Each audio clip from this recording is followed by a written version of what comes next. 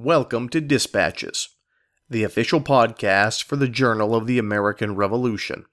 The Journal of the American Revolution publishes weekly online at www.allthingsliberty.com. For the latest in research, reviews, and commentaries, America's most important history is available free of charge at the Journal of the American Revolution.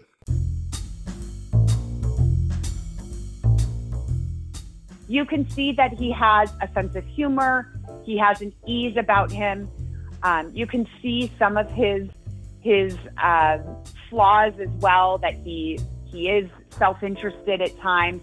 That's Journal of the American Revolution contributor Brooke Barbier, discussing her new book on John Hancock. And she's our guest today. I'm Brady Kreitzer, and this is Dispatches. This episode is sponsored by the Small Battle series, with two new releases, The Battle of Musgrove's Mill, 1782, by John Buchanan, and The Battle of Harlem Heights, 1776, by David Price. Available now wherever books are sold. Hello, ladies and gentlemen, and welcome to another episode of Dispatches. I'm your host, Brady Kreitzer. Today our guest is Journal of the American Revolution contributor and author, Brooke Barbier, discussing her new book, King Hancock, The Radical Influence of a Moderate Founding Father. And she's talking about her new article, featured at the Journal of the American Revolution as well. Brooke is a great friend of the show, and a wonderful contributor to the Journal of the American Revolution, and as I've mentioned, an author of two books. Her new study of John Hancock reveals the man in a form that we don't typically think of him. We see him as a moderate, and sometimes physically as a very frail person. It's a wonderful book, and we're so lucky to have her. So sit back, relax, and enjoy our interview with Brooke Barbier. Brooke Barbier, welcome back. Thanks for having me, Brady. I'm excited to be back again. Brooke, you've been on the show before. Remind us about your background. I have a PhD in American history from Boston College, and my area of expertise is Boston during the American Revolution and the early Republic. And when I was last on, I talked about my article about Paul Revere and historic sites in Boston, which ties in with what I also do in Boston, which is I own a tour company called Yield Tavern Tours that leads guests to see historic sites in Boston, but also stop to drink a beer or cider in 3 historic taverns. What made you interested in John Hancock? On my tours, one of the most frequently asked questions is always about John Hancock and how he made his money. And I realized that there was a real lack of substantive conversation in histories about the American Revolution that included John Hancock. He's often presented as sort of a one-dimensional, vapid dupe, and I knew he was much more than that. He is one of the most popular men in all of North America, certainly the most popular man in Massachusetts, and I wanted to bring that forward. What kind of person was John Hancock? How would you describe his personality? That's a really great question, and I think, not to give a complicated answer, but I think the last part of your question is what I'll start with, which is, what was he like to be around? And I think it depended on who you were. John Hancock was so gifted at connecting with people. Despite being the wealthiest man in Boston, he had a real gift for connecting with the lower orders, people like artisans and apprentices and longshoremen. And it seemed that he showed even humility in front of them. He extended them hospitality with food and drink. He traded jokes with them. But among men of his own rank, he wasn't as congenial, it seems. So I think it would depend on who you were to know how you felt around John Hancock. Broadly, this is a man who liked attention. He wanted to be liked. He wore his wealth very visibly. He wore gilded clothing and a powdered wig, and silk stockings would be tended to by liveried servants. And what's interesting is that might all sound in contrast to what I just said, that he was good at connecting with the lower orders. But that's his real gift, is that despite being so visibly above most people in colonial America, he made most people feel like he was one of them. Could you talk about his sense of style and maybe flashiness? It is. And that was actually something that I chose to focus on in the book as much as possible, talking about his clothing, because fashion and the clothing that people wear today, as in the 18th century, can be derided as feminine or insignificant or frivolous. But clothing really tells the story of people. It's literally the way that you are presenting yourself to the world. And John Hancock seemed to understand this better than most of the members of the founding generation. George Washington would also rival him in understanding the impacts that clothing could have on the way people saw you. So it is true that Hancock dressed in very fine clothing. I mentioned that he usually had embroidered clothing. We see this in his portraits. There's 5 known portraits of John Hancock. 4 of them exist in some public collections. And we really get a sense of his clothing in these portraits. And they're very different than if you look at portraits of Samuel Adams or John Adams, for example, other Massachusetts contemporaries of Hancock's, but who wear much more plain, simple clothing, darker colors, whereas Hancock would be dressed sometimes in brighter clothing. In 2 of his portraits, he's wearing the same jacket, which may surprise viewers of these paintings and readers of my book. And it surprised me because in some ways you expect someone so wealthy to have so many different styles of clothing, but he is repeating his clothing in 2 of these portraits. And then of course a powdered wig would accompany his fine clothing. And so while he certainly cared about his clothing, I argue that was a strength of his in helping to connect with people and build his social influence. How did Hancock view the Stamp Act and the subsequent riots that followed? The Stamp Act riots in Boston are such a significant political event, and Hancock has decidedly mixed feelings about it, which actually isn't that surprising. The first attack on Andrew Oliver's house, Andrew Oliver had been named the Stamp Act collector of Massachusetts, and a mob in Boston targets his home, his carriage, and then later his warehouse, where they believed that the stamps were going to be sold or stored and then sold. They target Andrew Oliver's home and warehouse, and Hancock hopes, he writes in a letter, that he hopes that the same spirit of rebellion will pervade the continent, all of North America. And in fact, Hancock's pretty wise in that moment, because once other colonies find out about what had happened in Boston and Andrew Oliver resigning from his post after this violence, other violence erupts in other colonies against the Stamp Act collectors. But Boston doesn't stop with Andrew Oliver. Less than 2 weeks after their attack on Andrew Oliver, they target the lieutenant governor of Massachusetts, Thomas Hutchinson. And that mob was far more devastating to Hutchinson than the mob was to Oliver. And that Hancock did not like. That he called, that he was afraid of, and he said that he does not support this type of violence. And part of the reason is because in 18th century America, listeners may know that there is an accepted level of violence in the streets allowed to protest policies that people felt were unfair. And that's what the mob targeting Andrew Oliver was it fell into that realm of accepted violence because they were protesting the Stamp Act and they targeted the Stamp Act collector. But then once the Stamp Act collector resigns, to just target another royal official in Hutchinson didn't make sense to Hancock, and in fact, he condemned it. And Samuel Adams, someone far more radical than John Hancock, also condemned it.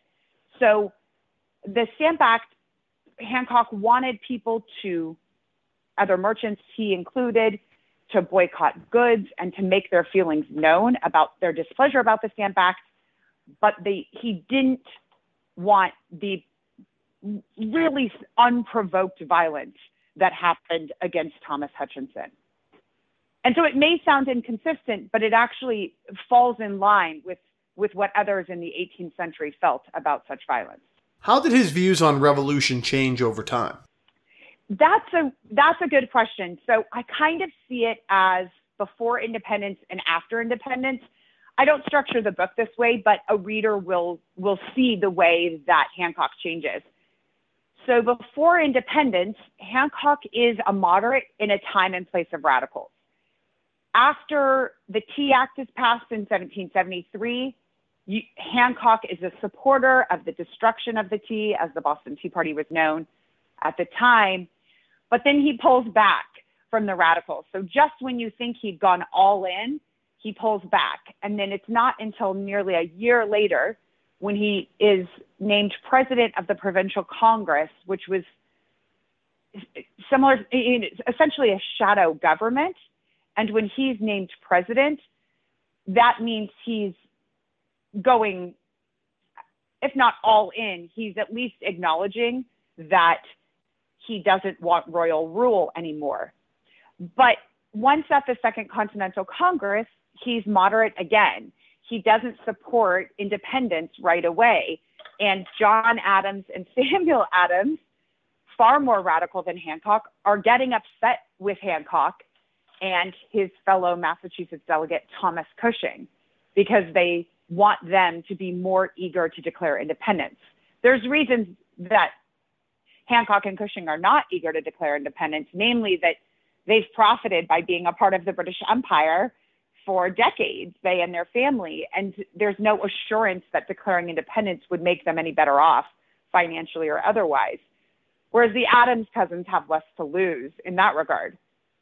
So once Hancock does decide to support independence, he doesn't ever again waver on the American cause. He then supports the war effort, and as the governor of Massachusetts, is governing as an independent state as part of the United States. But he uses his moderation again in 1780 when Massachusetts formalizes its constitution. Until Hancock's death in 1793, we see him being politically moderate again. So, like I said, after independence, he's all in on the American cause, and that makes him a rebel against the British Empire. But once he's governing the state, he eases back into his moderation. Brooke, talk about his personal struggles with illness and physical malaise. Yeah, it's really quite sad to read other people's account of Hancock's health struggles, because he suffered from gout very acutely in his later years, to the point where he wouldn't be able to hold a quill, where he couldn't walk on his own. He would be pushed in a wheelchair at times, carried into rooms by servants. He wasn't able to wear his usual fine clothing. It would be presumably too tight on his legs or his or his arms. And so his health challenges were really significant and stopped him from being an effective governor in the mid-1780s. He resigns from his post as governor because of his health issues. He ultimately gets elected back 2 years later, but he resigns from his post as governor as a result of that. And then he dies young as a result of his health problems. I'll also say, pretty interestingly, it is because of his health problems that he may not have been named vice president, the first vice president. When the Massachusetts Constitutional Ratifying Convention met, Hancock was its president, and they weren't sure if Hancock was going to support or go against the Constitution. And Federalists, that is the people who supported the Constitution, lobbied Hancock very hard. And they said that if he came out in support of the Constitution, they hinted very heavily that he might even be named president if Virginia didn't ratify. If it did, it was kind of a given that George Washington would be president. And then if Virginia ratified and Hancock threw his weight behind the Constitution, that he might be named vice president. Ultimately, of course, we know John Adams became the first vice president, and there are those who say that the reason he wasn't going to be selected was because of his health. How did Hancock view the U.S. Constitution? He initially doesn't seem to be supportive of it, and it's relatively easy to see why. He is the governor of what he calls a separate republic, of what he views as a sovereign state. And he's very leery about a large central government, federal government, taking some of his state's rights away. And Federalists are nervous because Hancock has influence in the state. And it was pretty accepted that the state was about 50-50 for and against the Constitution, but that it leaned more against. It sounded like the Constitution was would not be ratified in Massachusetts. This is not a small deal. The Constitution needed just 9 states to ratify to become the new government structure, and they were already halfway to that number when Massachusetts began their convention. But Massachusetts was considered a swing state, that because it was a large state and because it had such strong revolutionary credentials, George Washington and James Madison feared that New York might be influenced by the decision of Massachusetts, and Virginia could be influenced.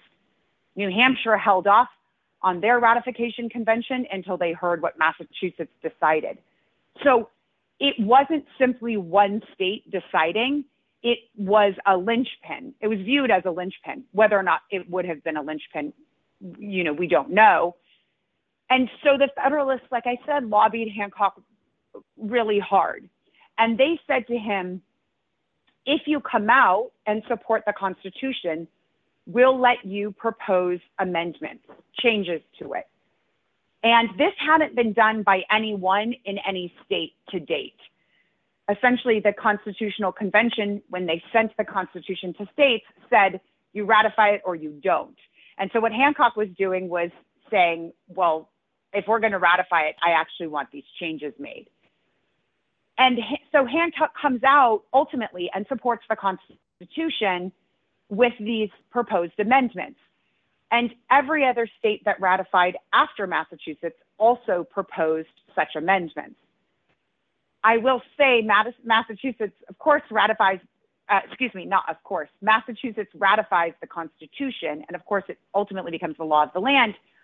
But even Hancock's influence had its limits. The Constitution narrowly passes in Massachusetts despite Hancock's influence.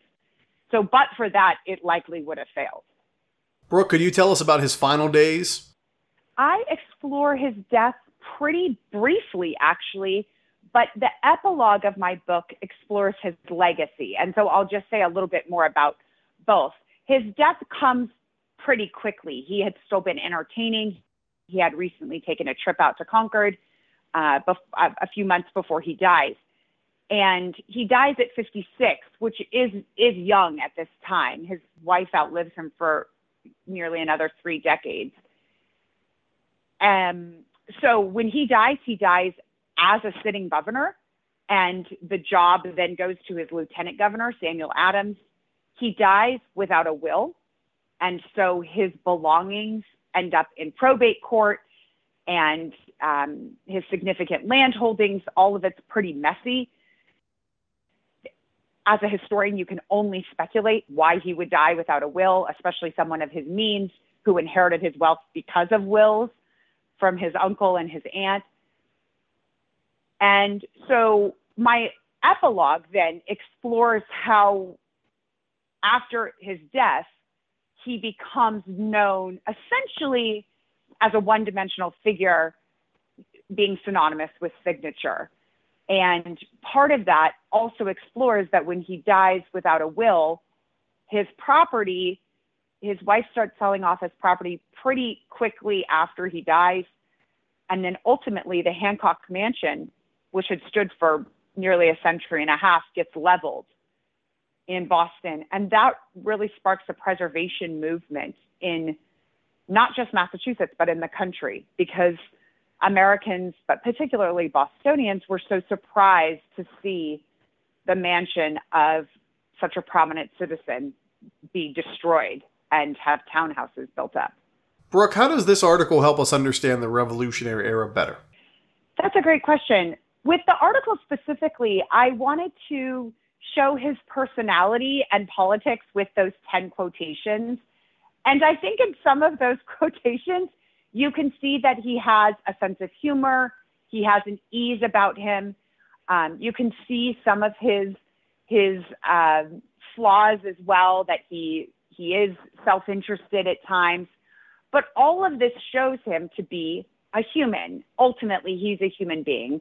Every member of the founding generation was flawed and trying to find their way.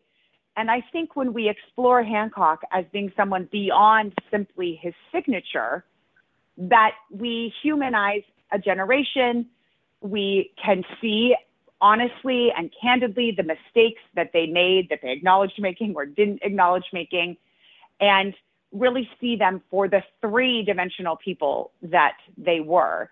So I hope with the article that there's a couple of quotations that come to mind that show his personality. For example, when he calls to Paul Revere, "Come in, we're not afraid of you," just hours before the Battle of Lexington rages, it shows that he doesn't recognize the world event that's about to happen, and has sort of a sense of humor about him. The quotation about his clothing and that it's expensive to appear in character shows what we talked about earlier, that with his clothing, it was a way to project an image. He did it very self-consciously. He knew what he was doing. So I hope that the reader finds that with those quotations. And then if they read the book, I hope they see the ways that a political moderate, is so essential during a time of revolution. Revolution, we think of radicals and rebels, and Hancock was neither of those.